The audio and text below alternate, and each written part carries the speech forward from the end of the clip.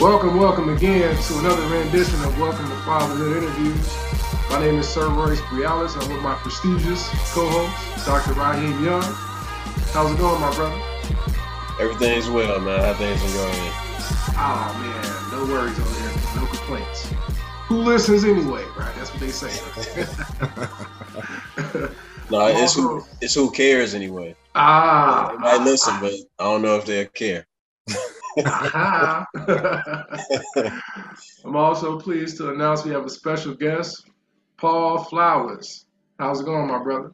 Hey, I'm doing well. You know, I was just waiting for the studio applause. Like, I get it to you right now. The studio clap. That's usually only in Toastmasters I get those applause. Other than that, they're like, wait, Flowers in the building. I don't know. Man, brothers, I'm feeling very well this evening, a beautiful evening, and I'm just in a state of gratitude to be sharing the stage with you two. Glad to have connected with you, brothers. Again, you're up to something great, and I'm glad to be a part. Yeah, so Paul, give us a little bit of your background, so your story. So, how many kids you got? What are their ages? And also, what do you do for a living or for a purpose? I like the way you phrase that, for a purpose. So I'll do all three. I'll do background, kind of what got me to this point, then the children, and then purpose-driven work, I'll call it at present. Background, born and raised in this lovely little city of Chicago. And as I was sharing with Raheem before we got started, if I never saw another snowflake, I'd be okay, right? We've got construction and winter as our seasons. And aside from that, it has been a good journey throughout the city. So grew up here, went to a St. Felicitas school, Mount Carmel High School, and got on out of here, went to Southern in Carbondale, program at Georgetown after that. Found my way back to a fiance and a family. And from that lovely unit came a baby boy. Now, he was my first biological, but I'd always say I had 3 children because I was a bonus dad to 2.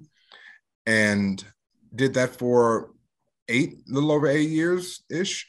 And although we didn't quite work out, we still have an amicable co-parenting relationship. So that is my only current biological child, my 9-year-old son. I shared with Raheem, I recently got married actually in February of this year. And wouldn't you know it, just a few short months later, I get a little piece of plastic. She's messing with me. I take her to a regular visit. She comes out and like, yeah, I think I got COVID. And I look at the stick. I'm like, they don't test COVID on these. So at that time, gentlemen, I found out that I was going to be a father once more. Now, we'd initially, after we got married, said we would, spend the first year with us and maybe think about children 2023 and beyond. And boy, if my timing wasn't perfect, because our due date is February of 2023. So at that point, we looked to welcome Summer Monet to the family, to the garden, as I should say, right? Play on my last name. So we will have then 2 children between us. Again, my first being my firstborn son, her first being our daughter, Summer Monet. And we'll see how far we grow the garden, right, as things allow. Now, to that third point, well, what would allow us to grow this garden as fast and furious as we can? Well, green pastures, right? And by green pastures, I mean good green, what they call them, greenbacks, dollars, right? No, not the children are totally dependent on finances, but I do realize that when you raise a child, you want to raise them with the means to expose them to things and not just to expose them to things through the internet. So in terms of working my purpose, living my purpose, I like to teach, train, and share, right, information with individuals. So as my purpose work, I'll call it, currently Vice President of Employee Benefits Select Division here for a company out of Chicago. It's an insurance company, actually out of New York, but I work in the Oak Brook office. We work with employers with 10 to 50 under their stead. I help the human resources and C-suite to really understand what benefits are, the different breakdowns of the options that are available in the marketplace, and really just take a consultative approach to solving their problems. So my purpose in terms of what I do is to help small business owners solve the problems related to human resource functions employee engagement, by way of making sure that they have a complete benefits package, as well as other technological resources to run their businesses effectively. Kind of a little backstory on how I'd gotten into that. As I recently accepted the position, been in the insurance industry for about 17 years. First 12 plus were with Legal Shield. Didn't realize that legal services were something that were needed in our community. And I got introduced to that while I was down at SIU, as a matter of fact. Fast forward to Little Life Insurance through 2010, 2011, 2012, left it alone. Did some corporate sales and marketing and management, and then found myself in the corporate health insurance sales. And that's really where it took off. And I really found that niche. And, you get into something kind of like you get in the groove. You brother, of course, everybody's heard of Michael Jordan, right? But when you get in the zone, right, you see him in the game and he's just in the zone, shot after shot after shot, just draining them. Well, I had no experience in health insurance. And luckily I was a quick study, because when I got introduced to it for a profession, because I had been in the direct sales face-to-face for so many years, because I had mentors, and thankfully some of them looked like me, that encouraged me to open my mind and read books. Because those things were present in my life, even though I had no experience in the health insurance field, my first year in health insurance, which was a 4-month contract, out of 120 people, I placed third in terms of number of sales, right? Third highest policy sales. But what really stuck out was something I actually just recently shared on LinkedIn. I was in a position with this company, and the strangest thing, this happened twice at the same company, but they said, don't shine too brightly, because then people will start to look at you. Right? I don't know if anybody ever had that happen before. They say, don't shine too brightly. Don't be the one that's really out there. And in front of them, I could only maintain that composure and be like, okay, I can understand that. Yeah. Man, what the back of my mind, when I say it was like red flags, jumping jacks, and all this stuff, like, what are they saying? Like, are you really telling me to come to a position in sales and not shine brightly?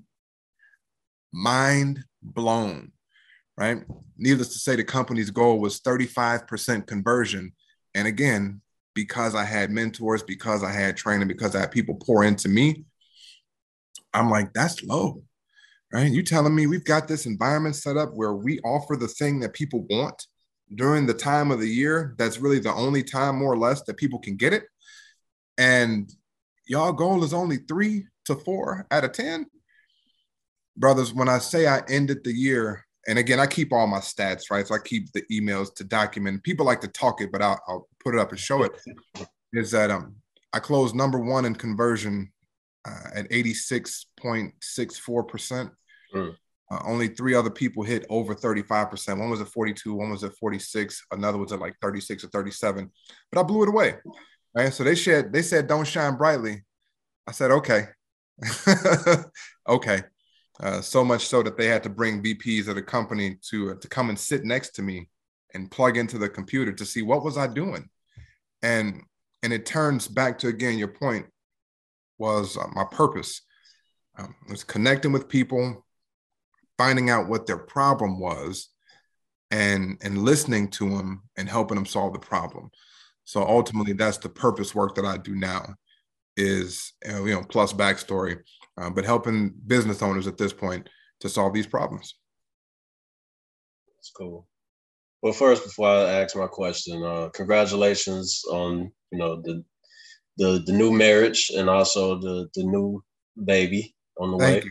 Thank you. How are you and your wife preparing yourselves for to bring this new life into the world? You a fan of Rihanna? You ever hear that song? Work, yeah. work. So that's about it, right? When we wrap up this evening, guess what I'm gonna do? Work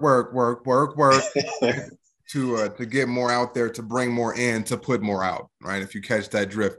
Well, let me ask you this way then. Mentally, how are you preparing yourself? There we go. Yeah, I knew you were going to shift it that way. So, yes, sir. For myself, coming into parenting, my Instagram handle used to be Father of the Century 13, right? My dad died when I was 3, right? 2 weeks before my 4th birthday. And I didn't grow up with the father in the house. You know, my mother never remarried, so I didn't grow up with that strong masculine presence in the household. And I made a decision at some point, I was probably 10, 11, 12.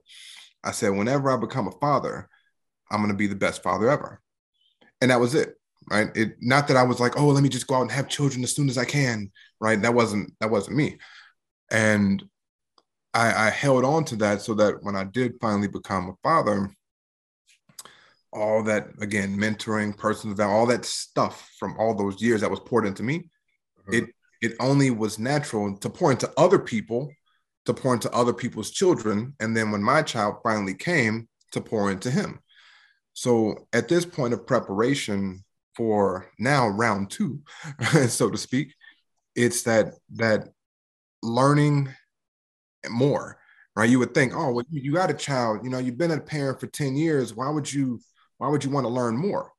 Well, just like, you know, before we got the recording started here, I asked about what it's like being a girl dad versus a boy dad, because it's different, right? And though I've parented up to individuals in their 20s as a bonus dad, you know, you've got 7 more years of biological experience.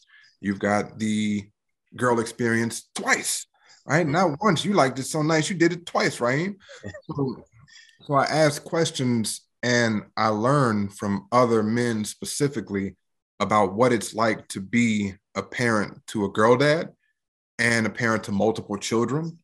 I ask brothers all the time, and you know, ethnicity aside, people all the time, really, that I find that have been married for anything more than a year. One of my brothers, we were at a birthday party. I met an old colleague that I was at a previous company with, and congratulated him on his wedding because I was there. It was a Zoom wedding. It happened during the pandemic. And I said, man, I'm gonna have to get some tips from you. He said, well, man, you ain't but a week behind me, right? And he was just celebrating, I think, 2.5 years at that point. And we're coming up on what we just celebrate 8 months. So, but again, if you've done it longer than me, you've taken that many more steps than I have.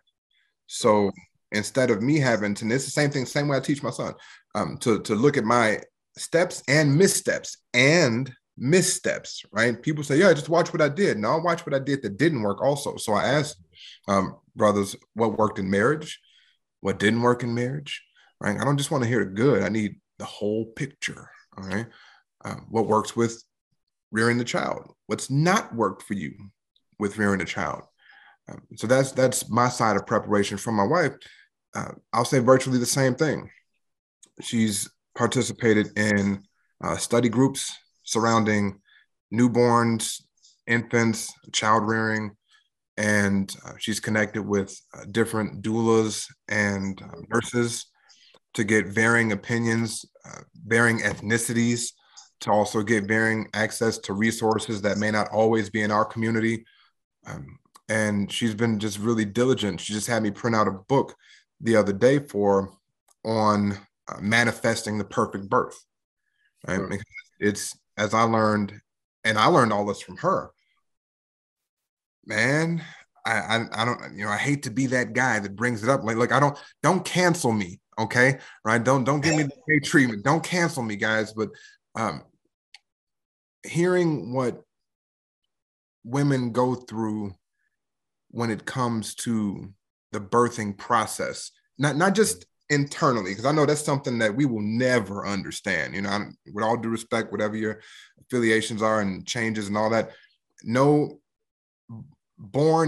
person born as male will ever understand what it's like to go through those 8, 9, sometimes 10 months, right? However long, of 40 weeks of creating on the inside, right? In the way that they do. So having learned from her that when a woman is on the table, what's actually in those drugs that they give, what's in the epidural, what Pitocin is and how it interacts with the body, what it's made of, that kind of thing. I'm like, baby, no, we gonna write out this birth plan to make sure that I can reinforce the things that you want for you during that time. We're looking to have I call it non-traditional, right, outside of the hospital, either home birth or a birthing center, one of the two. Land in the middle of the birthing center for more natural, drug-free birth. And just through kind of gleaning from some of her research, causes more questions to why there are not certain things that are offered for, I'm not just going to say people in our community per se, Southside resident of Chicago, people of color per se, but it might just be the institution. I don't know. But what we realized was not present in some of these meeting visits, because I go to all the doctor visits, with her. I'm right there. And, hey, it's our first time, and it's my first time too. We in here, right? We wear units, so we show up together. The things that we realized weren't present were questions about care, right? Meaning, hey, how are you being cared for at home? Here's some advice on how you should continue to care for yourself. Here's a type of exercise you want to do, exercises to do, things like that. Instead, we get asked the question 16 weeks in, mind you, I think it's a 16-week visit. We get asked the question, oh, do you still want to keep it? Like, you guys planning on taking this full term? Man, we're coming to a well-known, world-renowned hospital, and for a visit, right? For obviously a progressive visit. And your question, one of your first questions is, well, are you going to keep it? Yeah, something about the way that came out to me says that there's training in that environment that says that when you see this, ask this. So as alarming as that was, until we've actually getting ready to look at another doctor, we got the appointment for next month for a different provider. Sometimes you have to realize who's caring for you and who's not. So through listening and learning from her research, also as a first-time parent, which because there'd been so much research done at this point, she's very comfortable in the idea of having a natural birth. And look, I'm right there to support. Like I said, don't necessarily know what it'll be like to go through it per se, but look, I'm gonna have a pillow that you can squeeze on, if nothing else. So yeah, that's my take, brother. I might have gone way off with the question, but I know you're asking about preparation. So really, really connecting with other people, asking questions. Same for her, connecting with other people, asking questions, and then asking ourselves, what do we want? What do we want to see? Putting it in writing and holding that to basically the standard of how this birth will go. Yeah, you was on point, man. That's good stuff. So Paul, walk me through it, man. She hands you that pregnancy test, and you see the plus on there. I don't know if it was a plus or it was a 2 lines. I don't know what. 2 lines. Yeah, we had a 2-line joint. What? As soon as you saw it, man, what went through your head? What was your welcome to fatherhood moment? Whew. In that moment, it was probably about 16 different thoughts. I think the top 3 were, oh man, oh, this is for real. All right. Second thought was, well, glad I'm married this go round, right? We actually all the way through with the marriage, so we can do it the right way. And third, at that point, I was doing a contract. I trained for a couple companies. Probably at that point, it was June. I was right at the beginning of that contract. So over the summer, I trained somewhere between 500 and 700 people to get their life and health insurance licenses. And I knew at that point, I was already courting the company that I'm with. So I just said, you know what? I know that this is going to come through, because for me to get news like this lets me know that through some divine way, right, there's going to be a way to take care of everything that we need at that point. And sure enough, everything came through. So those were the main three thoughts was like, oh, this is real, right? And yeah, this is real. And then it was just automatic, for me, I guess as the guys, and you guys may or may not relate when it comes to having found out after the first go round, it's like there's work to do.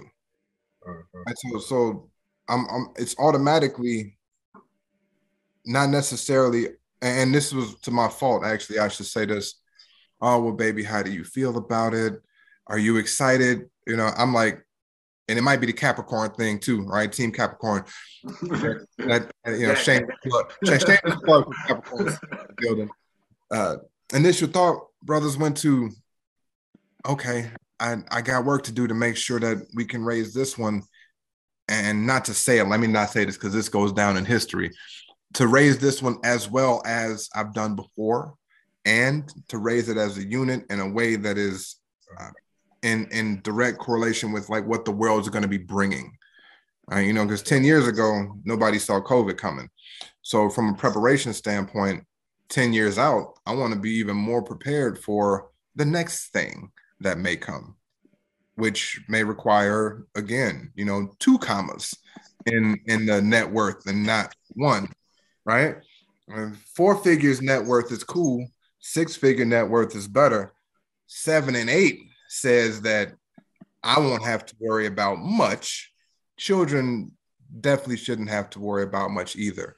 So at that point, my goals got a little bigger, and having accepted the position with the company I'm with now, in terms of the expansion that we're going to be doing statewide, it causes me to think further than what is put out for me as a goal, right? To think further than what's put out before me as a goal. This person says, hey, you can expect mid 6 figures, this year. And I think, okay, that's nice. And who's the best at doing this thing that I do? And how do they do it? And what do they bring in? And, I can pretty much figure that from knowing how the compensation structure works. And I said, okay, well, that's what I'll be doing this year. Right? My goal is nothing less than that, because I know as a human being, I'm capable of it. As another human's capable of it because they're doing it. And at this point, it's kind of like the first person that was Roger Bannister, broke the 4-minute mile. Right? They said it could never be done. It could never be done. And now we got high schoolers breaking a 4-minute mile easy. Right? But it took for that one person to do it first. Well, hell, at this point, the person that's hitting in the space that I'm looking is already doing it. So it caused me to think that far in advance of what needs to be done to make sure that we can go to the countries to visit them. We don't just go to and I love museums, right? We don't just go to the museums though to see history. We go to where history happened.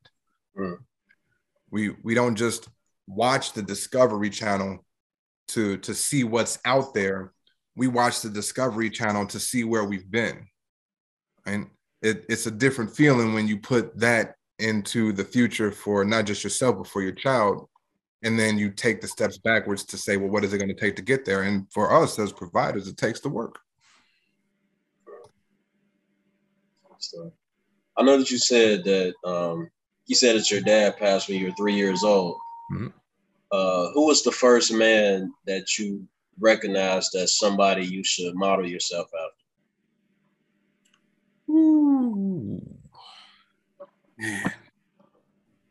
See, I'm also critical, right? Mm-hmm. I'm also critical. So with that, I learned that as adult male now, I get that different fathers had different ways of being. And what I mean by that is, my best friend's dad was a little unique at times, and acted as such, sometimes even in public. I don't want to be like that, right? Had a couple of friends whose fathers weren't present in the household. Theirs weren't 6 feet under, they were just 6 miles away. Nah, don't want to be like that.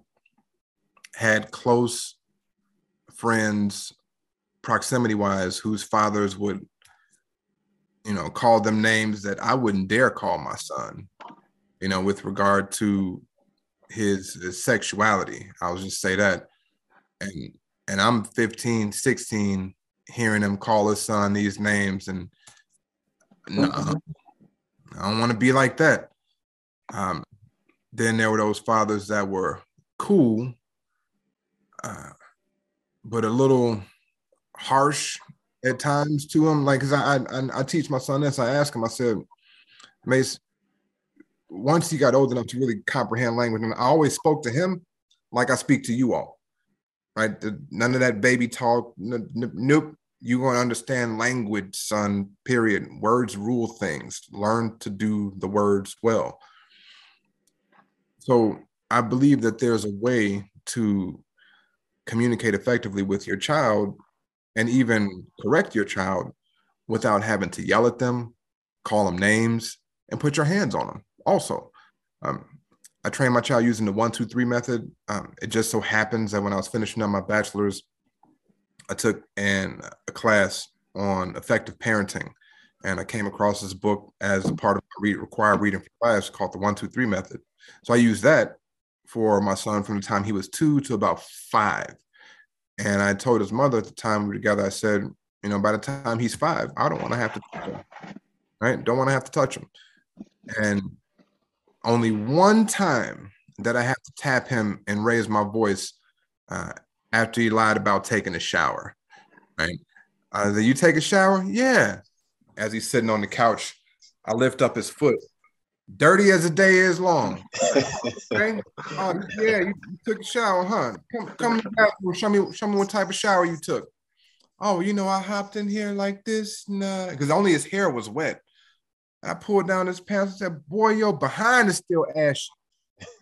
Tapped it real quick. And he still didn't forgive me for that. He talks about that to this day. That was like 3-4 years ago. But he doesn't lie anymore. He doesn't lie anymore. And what happens is that I realized that patience is such an important part of parenting, because it's easy to yell. It's easy to get upset. It's tougher to say, hey, I didn't teach this child this thing such that they could not do the thing that I'm getting ready to be upset with them for, right? And that's a relationship thing, period, right? But really as a parent to a child. So noting that, and back to the question then, when was the first time I saw a parent, a father that I can kind of look at and emulate? Honestly, it was when I got involved in direct sales, right? Network marketing. It's Legal Shield now. It was Prepay Legal at the time. A shout out to a guy named Darnell Self. You'll find him on social media. And Mike Humes. These brothers were bringing in respectively somewhere between $500,000 to $1 million a year. Or no, I think at that time, back in the day, this 2005, 2006, they were bringing in between $250,000 to $500,000 a year, right? And not only that, they were married, and I've got slightly different views when it comes to the institutional structures that we adhere to, i.e. marriage and other things. But that aside, they were married brothers that were balling, right? I'm just going to say it the best way. And they had bankrolls, right? You could choke several cows. Not only that they got it for themselves, but more importantly was how they got it, through teaching, consulting, and teaching and training other people to get it for themselves as well.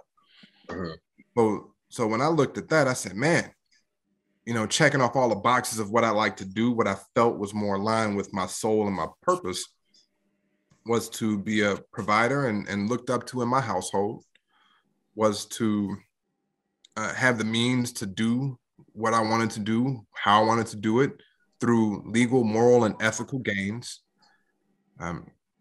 As the male dominant figure in my household, parent to my children, and do so in a way that raised them respectfully, and then teach other people, right, how to do and get for themselves, how to earn. Nobody makes money, right? The Treasury makes money. We all have to earn it. So then they go out and teach others how to earn and create a living and to do those things for their families too, to be able to expose them to cities and states and countries that some people unfortunately only see on TV. Yeah, I want to do that. Right. I can be like, I want to be like Mike, right? That was Mike. Actually, it was Mike Humes. But between those brothers, they were, and then, Darnell said his story really resonated with me. It took him, well, I could hear like it was yesterday. He's like, it took me 8 years to finish a 4-year degree, right? Kind of thing from college. And, I had a similar story, and I took the extended route. And when you hear the true number of years, on paper, people would look at me like I'm crazy, but I always have to give them the rest of the story so they don't think that I'm just some belligerent or degenerate, excuse me, and not able to stick to something and finish it. But man, that in and of itself was a journey. So yeah, his story really resonated with me. And at that point, I had gone through grammar school, I'd gone through high school, and there still really weren't those mentors around me. Now, not to say again that there weren't positive male role models in and around my life. Mm-hmm. There just weren't the ones that I looked at and said, oh, I want to be like that. Right? Mom had a couple boyfriends, none that I really wanted to be like and emulate. Like, oh, you're a great dad. No, not you. Father-son, they own Truth and Soul Barbershop on 87th Street, right before Jeffrey. Never forget, Hodge was the owner's name. Damon was the son.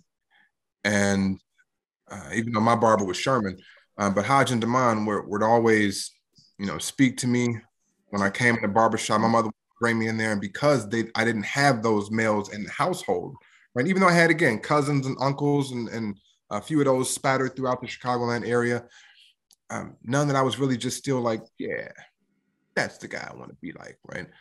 But she would drop me off at the barbershop, and I'd be at the barbershop sometimes a little too long, but she dropped me off there to kind of get that male camaraderie. And having that camaraderie, the I always like seeing that father-son dynamic, how they were in there, they basically worked together, just had a real good relationship.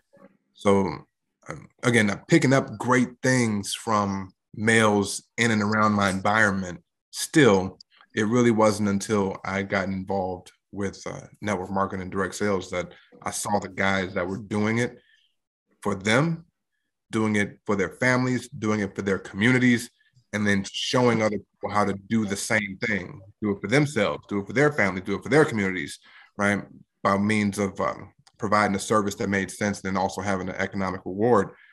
That it was at that point where I realized, yeah, I missed something growing up, not having that father figure present, and furthered my belief, my foundation of when I do become a father, I would be the best one.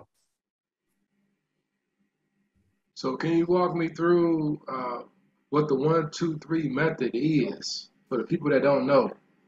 Oh man, you're gonna put me on the spot. Look, and I got an A in that class, but let me tell you, the short version of it is that you're literally counting out loud, 1, 2, 3.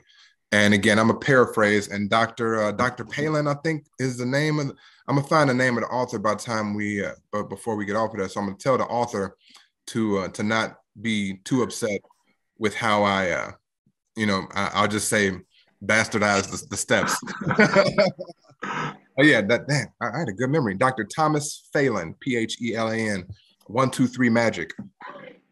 All right, 1. Yeah, so you give the command, you give the request, right? You give the instruction, we'll call it. And, they're still doing their thing? 1. Are they still doing their thing? 2. Now I'm approaching you. Are they still doing that thing? 3, corrective action. All right, so psychologically speaking, I think that it's just like a 4-quadrant thing. Negative punishment, yeah, as opposed to negative reinforcement, because it's 2 different things. So I think this is negative punishment. So some sort of negative punishment is then administered to the child. And look, recording or not, spare the rod, spoil the child. It just works better. Okay. It just works better. Right. My mama said, I beat you out of drugs, gangs, and babies. And sure enough, right? Didn't get arrested, wasn't on drugs, didn't do the gang thing, wasn't a degenerate in the streets, none of that. Nope. Because I understood that there was a rod that I did not like. So again, 1, 2, 3 method. 1, okay. 2, I'm approaching 3, corrective action. And sure enough, it works so fast when you're consistent, right? Much like anything, it works fast when you're consistent. So 1, 2, 3 turned into 1, 2. Oh, let me hold on. What? So that 1, 2. Whoa, wait, you at 2 again? Okay, hold on. And then it just got to 1, right? And I could literally say 1, and then boom, automatic course correction, right? Automatic, and it like the book says, 1, 2, 3 magic. It became magic because then I didn't even have to say 1. It was just instruction carried out, right? But it took going from 3 with the corrective action to the 2 to the 1 to the none.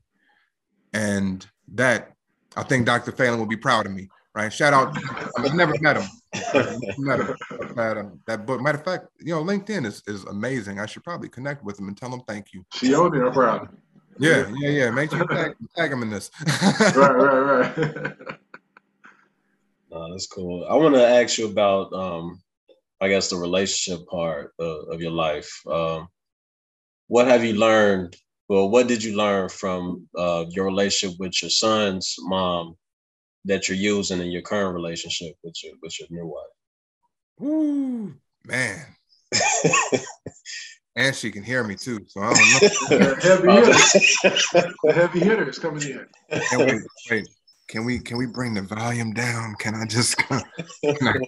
come in close and whisper this one? No, but really being straightforward about what and who you are as a person.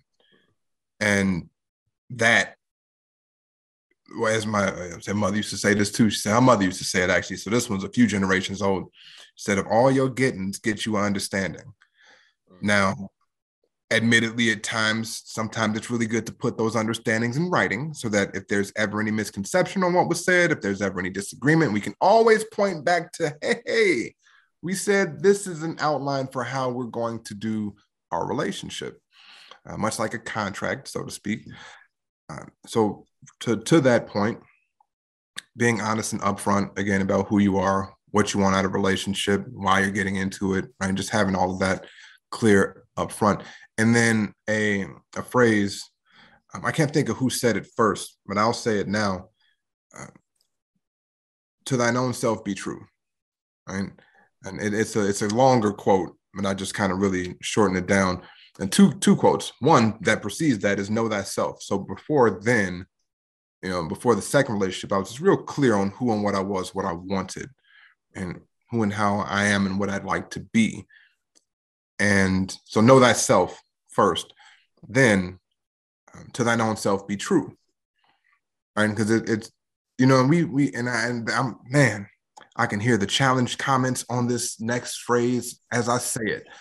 But we're not here to be people pleasers, right? Really, to me, right? And again, my humble opinion. We're here to have an understanding of who and what we are, what we're standing for, and then stand on that. Right? Now, I understand that there's a certain degree of flexibility within relating to another human being. I'm not saying be 100% rigid on everything. And at the same time, have certain things about you that you love about you and that you are absolutely certain that that other person loves about you, such that if and as they show themselves within the relationship, there's zero question or comment whether or not it was there before, it was going to be there in the middle, and if it will be there in the end, right? So, and that only comes through knowing thyself, and then to thine own self be true, right? And the third thing would be to communicate that early and often. I guess the fourth step would then to be gain agreement on it, right? And if I were to just put it out there, fish for a fifth, just so we can have a handful of steps, 5 steps to a perfect relationship, right? And let's get it low key. Know thyself, to thine own self be true. Communicate it early and often. I think I just skipped one and going through that again. We'll have to run the tape back. Basically, if you need to have it in writing, have it in writing, I guess is the 5th step. Whatever that 4th one was, it's in there. But yeah, have it, just really get agreement. You know what I mean? And if it takes writing, write it down, because people forget, right? People forget. And you don't want to be in a situation where you know, hey, look, I like to go out every Tuesday, right, and go play chess over at the lounge and have a stogie with my buddies and some bourbon. That's just my Tuesday thing. That's what I do, right? I've got a child, especially if you have children involved, previous children, you're bringing children into a relationship, or they've got children, whatever it is. Establishing those boundaries, so to speak, of what is acceptable for you, not acceptable for you, and getting the agreement on it, right? And if it's a no deal, then be a no deal and be okay with the no deal, right? And that was one of my things that I wish I'd done differently first go around. Hey, know thyself. All right, okay, got that one. To thine own self be true. Yeah, we knocked that one out too. Communicate it, right, and express it and get agreement on it, right? So I'm communicating it, yeah, but was the agreement there? Not in total, right? So to the brothers that may listen to this going forward, sisters too, whomever, because this is just universal, get the agreement. And if it is not an agreement, be okay with the no. They can be as pretty as they want to be, right? Beautiful. But believe me, with no agreement, they get real ugly, okay? Right? They get real ugly. The dime, yeah, but she'll one when them horns come out and the temper, and it's like, I'm good, right? In order to prevent that, though, when there's an agreement in place, right, that 4th step, 5, if you need to write it down, there's not, you know, when it comes to integrity, right, doing what you say, saying what you do, that kind of thing, then if this is what our agreement is, and this is what our agreement is, right, that doesn't change 4, 5, 7, 10, 12 years from now, unless we change it in agreement. And that's, I'll pause on that one, because I can go down another path of language. Yeah. No, that's good stuff. I was thinking, like, what if, I know what you said that, you know, it's about, a lot of it is based in integrity and, you know, standing on what you say. So, like, when you encounter them situations where you, you get to the point where it's the agreement, and then it's a no, and then you're like, well, maybe it's okay. Let's just, you know, where you kind of go off of what you were standing on. Yep. So I'll go ahead. No, I was just gonna say, like, how should people handle that situation? What type of conversation should you have with yourself to be able to stand on that no and be cool with that? See, this is where I think we were speaking about this again before we started the tape. We aren't classically trained in emotional management such that we can be okay with walking away from something that we think we want so much. Woo! Try that one on. That's heavy right there. Try that one on. So what that looks like is, man, she's beautiful. I've been with her for 2, 3, 4 months. We really talking, we really vibing. And, you know, she just loves gentlemen with no facial hair. And to me, you know, I grew up in a culture where men don't shave their faces, right? Men keep their beards, they grow them beards. But 3 months in, she finally tells me, oh, you know, it's all scratchy and you should really just shave it. But see, beards were so important in my family. My father was a beard comber. My father's father was a beard engineer. You know what I mean? And as I grow up, I'm a barber and I got a beard oil coming out, but she wants me to shave my beard. You know what? I'm gonna have to pass on that. And I'm using a real superficial example for the comedy of it. But take that same thought process and then put it towards anything that you stand very strongly on. So yeah, I'm gonna have to pass on it. Now you've given up who you are, right? So if you're willing to give up who you are here in the beginning of this relationship, how else are you going to give up on who you are? Should be the question. And really, a self-respecting woman who wants a man that is a man should not work to change him. Stop that, ladies. Just stop it. Improvements, yes. Additions, yes. Total change to things that are foundations to another person's being, unless it's destructive, let it be. Okay. And I get it. It's all relative, but again, another conversation. But if we're classically trained to say, you know what, this principle I hold near and dear, let me keep this as my core value and then stand on that. If we were trained to be able to accept the rejection, the nasty looks, the poor comments, the name calling, right? So back to the beard example. Oh, you gonna let me go because of a beard? You can't, that rusty old beard, right? Now it's rusty, right? Right now it's rusty. She was fine when I'm taking her out to dinner and I'm eating and she'd get the food off the beard. But now 3 months in, she really wanted me to shave it to make it serious. And all of a sudden it's a rusty beard, right? It wasn't rusty when I was taking you to dinner. It wasn't rusty when we was planning a vacation. It wasn't rusty when we was thinking about, what a family could look like, but now I'm rusty. All right, come on. How soon things change when you realize that I'm not going to bring that one up. Sorry, a Bible verse came and a couple of them, and I'm not, again, per se, the most religious in that sense, but there are some very good things written that are worth repeating. I just won't repeat it on this one. You guys are going to have to invite me back for another interview. So yeah, definitely, we got to have part 2. Right, exactly. But yeah, I think that when we step away from those things that we hold as foundations to who we are, we allow for anyone and anything to chip away at the very fabric of our being. So if you started once in a relationship, it's going to happen in other places. Just wait, right? Just wait.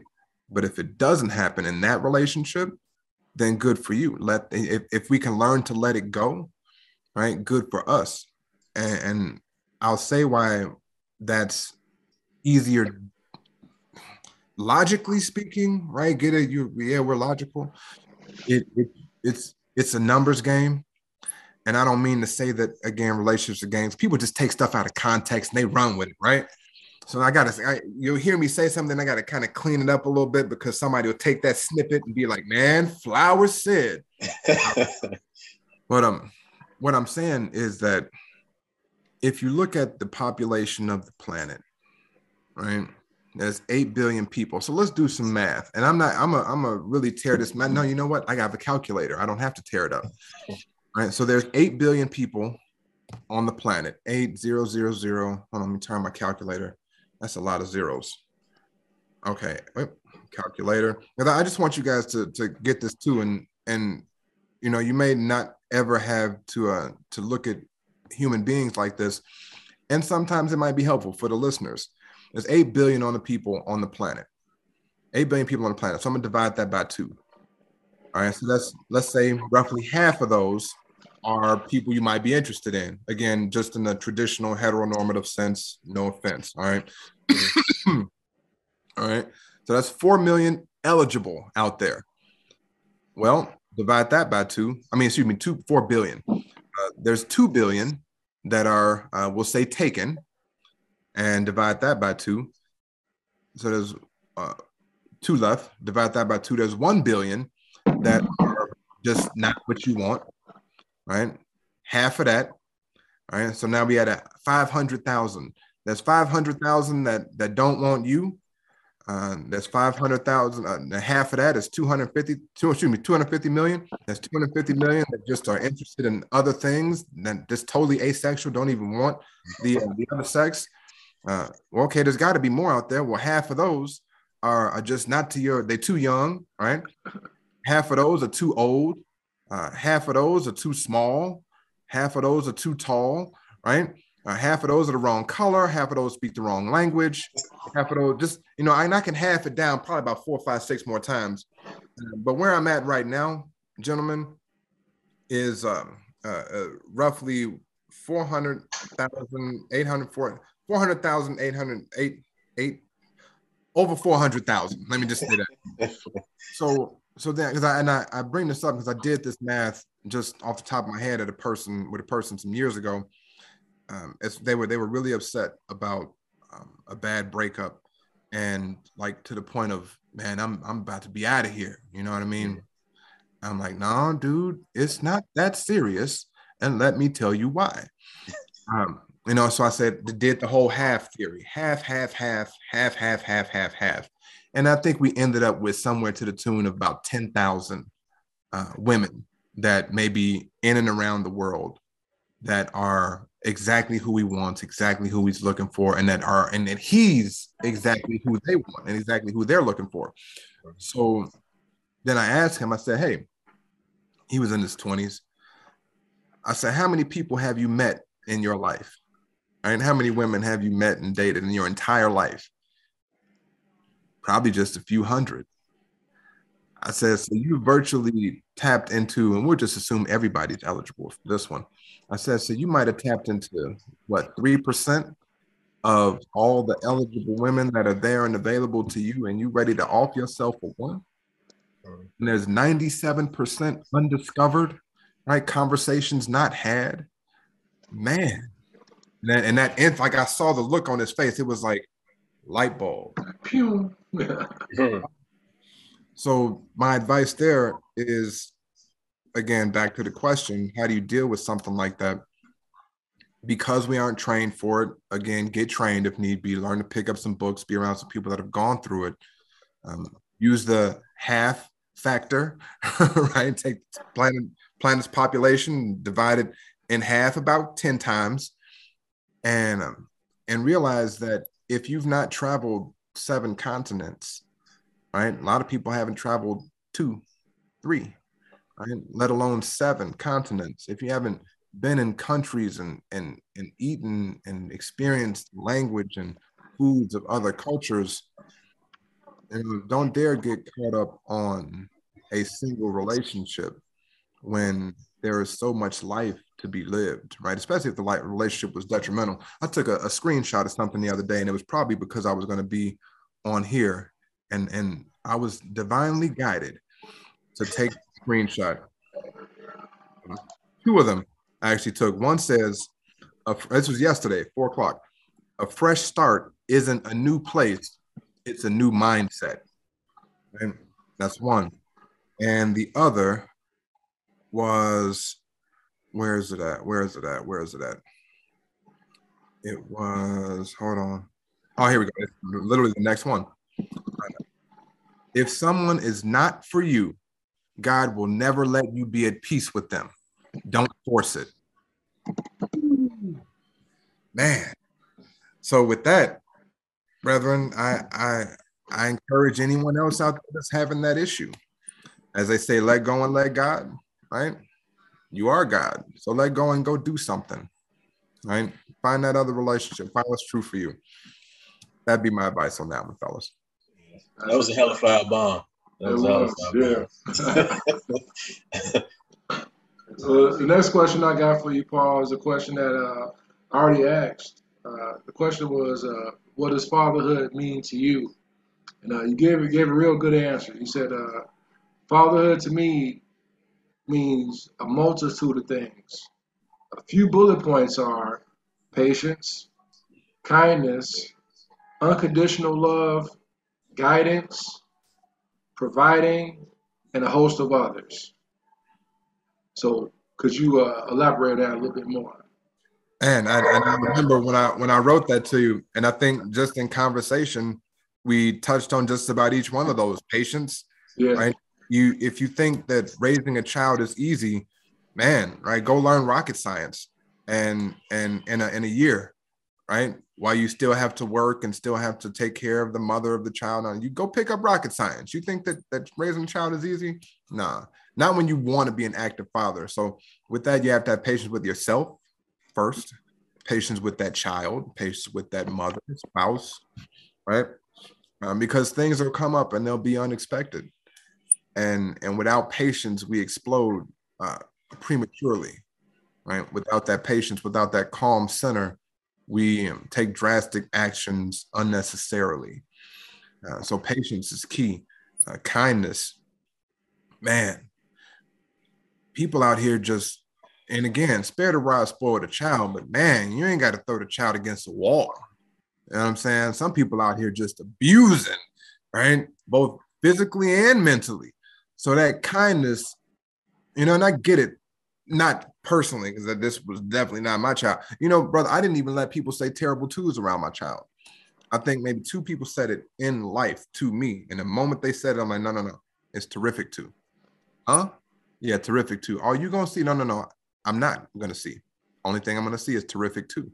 So so my parenting experience is different based on my energy and my beliefs, which kind of transferred into how the things that would normally potentially make a person upset, how those things occurred to me were different than how they may occur to someone who was less patient or less kind, right? So it's who you are that causes how things occur to you, right? So, oh man, come on. Talk to him.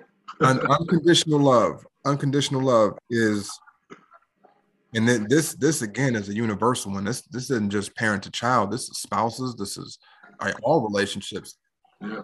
When I had some debates about this with namely women, right? But I look at unconditional love as like there is no condition under which I will not love you, right? As a extension of me, especially my child, right? Now, what about a stranger? If a stranger comes and kills your baby, because everybody always want to give you the worst example they can, right?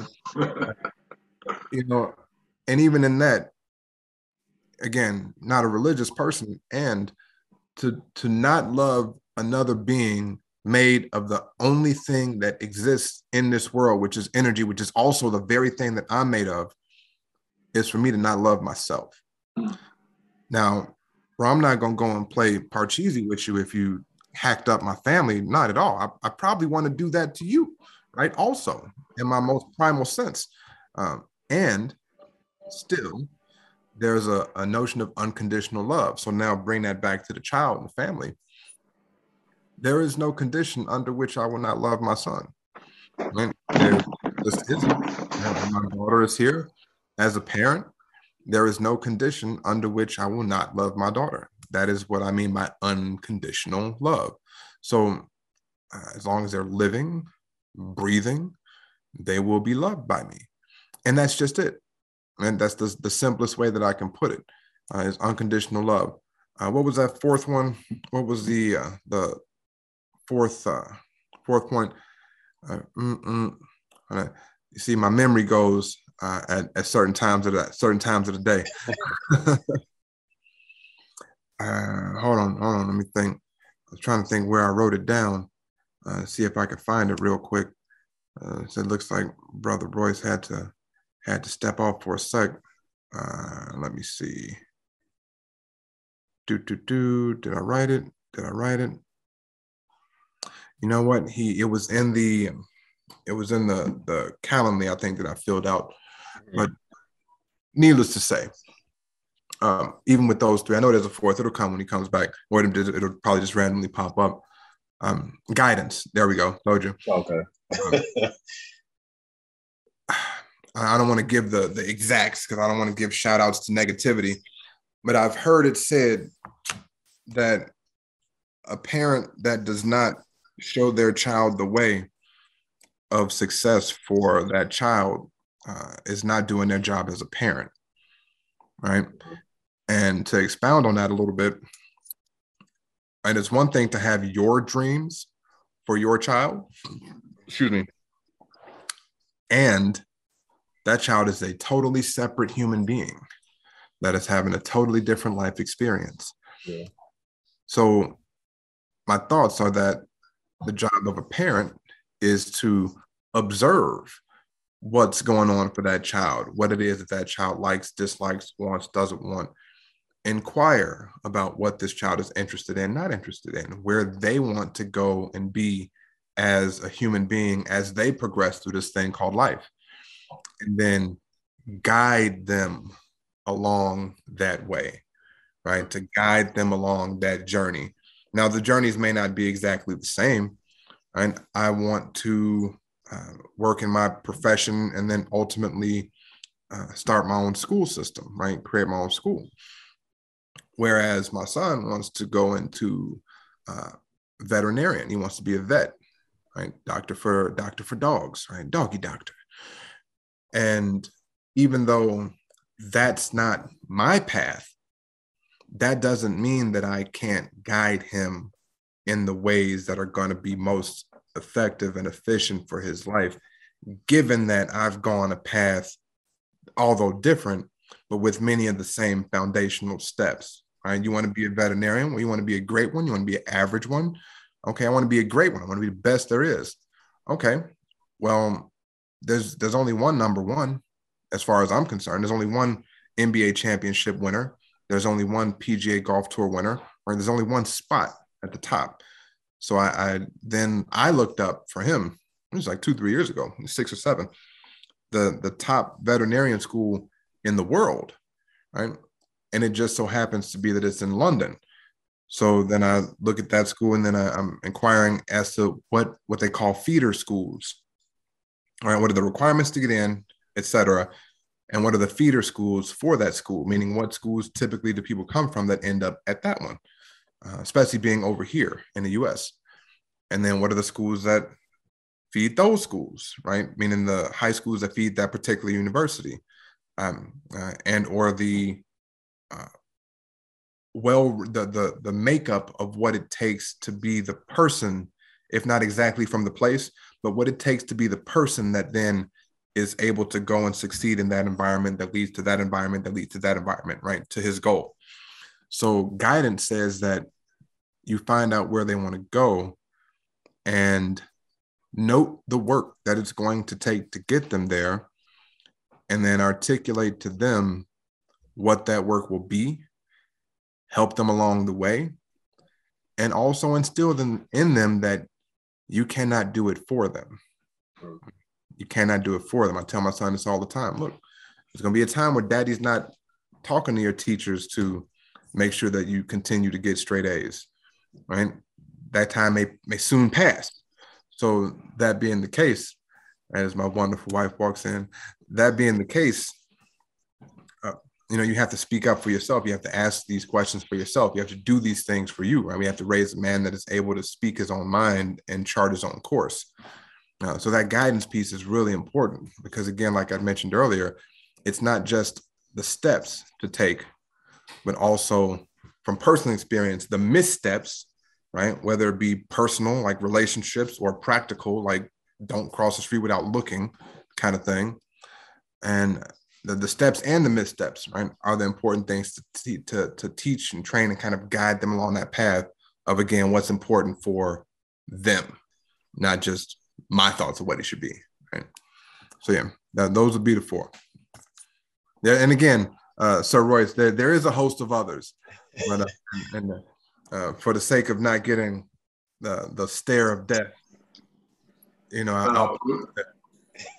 tap into the much more part 2, man.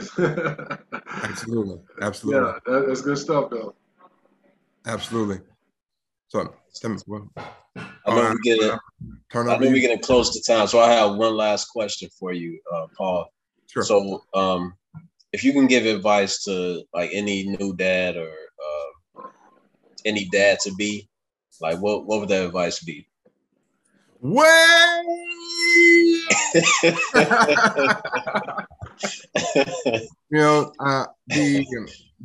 my knee-jerk reaction, and I say it in a joking manner, but also in a semi-serious, because, you know, anybody can create a body, right? Anybody can create a body. Any man, boy, 9, 10, when do they little junk drop, you know, and they're able to produce semen? 11, 12. Relatively young. Yeah. Okay. So anyone can create life, but what does it take to actually help that life to thrive and outperform you? Right. I told him for the longest time, I said, look, if you're only as good as me, I failed. I failed. So advice that I would give to a younger father or getting ready to be dad at this point, if you have a choice, then put yourself in the absolute best position that you can see yourself in, and then procreate, right? But then this now has a phenomenal example to look up to. You can talk about your accomplishments, and they can see what these decisions, steps, missteps, guidance lead to at the end of the tunnel, because you're there at that point. Now, okay, if you don't put yourself in the best position, then you might just bring it about and they have to watch you do it.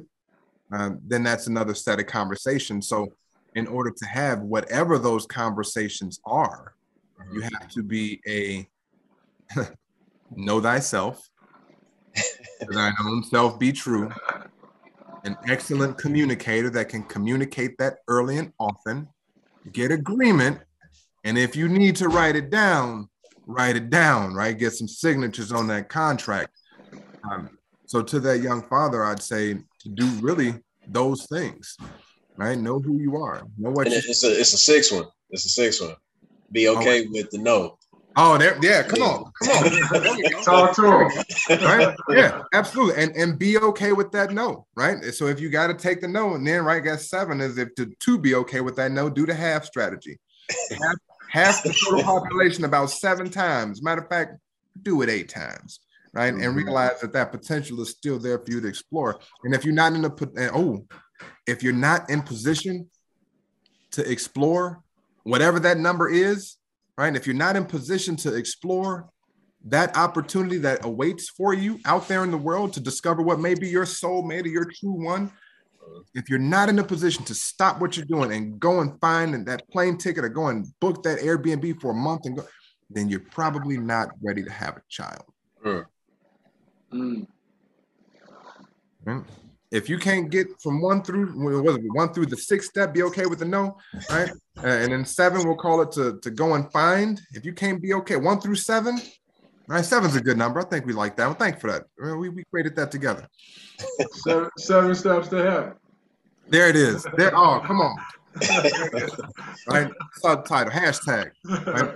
If you can't be okay, if you don't have those 7 steps down, especially that last one, right? Willie, you're not in a position to go about doing and finding what may be right for you, then it just may not be the time. Now, that's the pre-child. Now, and again, I'm gonna wrap it up quickly, but so different conversation when a person is already expecting, right? So then to my expecting fathers, what I shared in the initial, what I'd written down, those 4 things, right? So it chunks it down a little bit. Be patient, okay? Amazingly patient. Be kind to your child, to your child's mother, right? Because you will never, ever, right? Somebody gets that reference. You will never go through what they go through to bring that child into the world, right? You just won't. Unconditional love for yourself, your partner, your child, and guide them, right? Now, guidance is a heavy one because it requires a heightened degree of understanding of yourself, right? We keep going back to the same stuff, but it keeps a heightened ability to do those things and to effectively communicate them to another human being in a language that they can understand, that's a language that's relevant for their age, right? In terms that are based on their experience to the world. So you can relate it to their world at 5, at 8, at 13, at 17, right? Which again, heightened degree of communication. So, and that's our expectant fathers. To the fathers that are just starting out, newborns, and let's see, so technically, biologically, it'll be 10 years of experience next month. But if we were to include the bonus children, and to their respective ages at this point, it's closer to about 22, right? 20 and 22 are the ages that I've parented in and within. We'll say 20. Just keep going, right? Look at those other things for the expecting father. Look at those things in the pre-relationship. And at this point, right, you have to keep going. You have to stay the course, right? So don't just up and leave when you don't like the child's mother and you just gonna bounce and never see your child again. No, that child needs you, right? Do whatever you need to do to be in your child's life such that your values, your beings, your ways, right, things that are, I'll call it beneficial ones, right? Yeah, I get that it's relative, but clearly we know that with all due respect, sagging pants and a blunt behind the ear isn't the way that most people want to see their children. So, good things that you have that are viable for the world around us and other human beings, keep going until you can pass as much as you can on, until you can't pass anymore, until you pass, right? Keep going and passing on until you pass on. Trademark. Another hellified bomb before we close out. No, that's a good one. Man. But, yeah, I definitely appreciate this, man. We've been having we used to call them Hall of Fame episodes, but we switched it to Hall of Fathers. Okay. So I will put this one in the Hall of Fathers. Dr. Raheem, do you concur? Yeah, I second that. Excellent. Excellent. Well, again, it is an honor to be here with you, brothers. Again, what you're doing is phenomenal, and I'm going to pass the word. I'll be looking for this to pop up on the Spotify's and things like that so I can pass it to other brothers, and then more importantly, get other brothers that I know that are in the position to give greatly to the audience more than I can. I want to invite them and connect them with the show as well so that they can bring a message to the listeners, again, that may be above and beyond what I was able to share this evening. So if I had to hang up a jersey number in the rafters, what will your number be? I don't know if it's going to show up the way that I wanted to, but right there. What is 13? that? That's it, 13. Yeah. I want to do it the left to right way because I don't know if it's mirrored or not, but yeah, number 13, man. People call it unlucky. But if you look at it again from I'll even call it a biblical perspective, it was 1 + 12. It was 1 + 12. So I'll let that one resonate. We'll sprinkle that little spice on it. Sprinkle. Right, sprinkle. I'm going to call me sprinkle like the salt. What's the name of the salt? Salt bay. There it is. Yeah, the salt bay on them. And put that in the mindset. But yeah, 13 to be it, man. Lucky number. That's it. That's it. So 13 in the Raptors. That's it. But yeah, thanks again, Paul, for doing this with us, man. Really appreciate it, man. This has been a really valuable session, a podcast that we had with you, man. So definitely appreciate you. Man, my pleasure. My pleasure. Look forward to part 2. Cool. All right, Dr. Young, did you have any other questions for Paul? No other questions. Just thank you. Appreciate you, and peace and blessings to you all bringing the baby in, and it's everything moving forward, man. Excellent. Well, thank you, brothers, and until that next time. So for myself, Sir Royce Brialis, for Dr. Raheem Young, and for our special guest, Paul Flowers. And don't hang up. We'll have a little post game, Paul. Thanks for listening to Welcome to Father Interviews, and stay tuned for further announcements.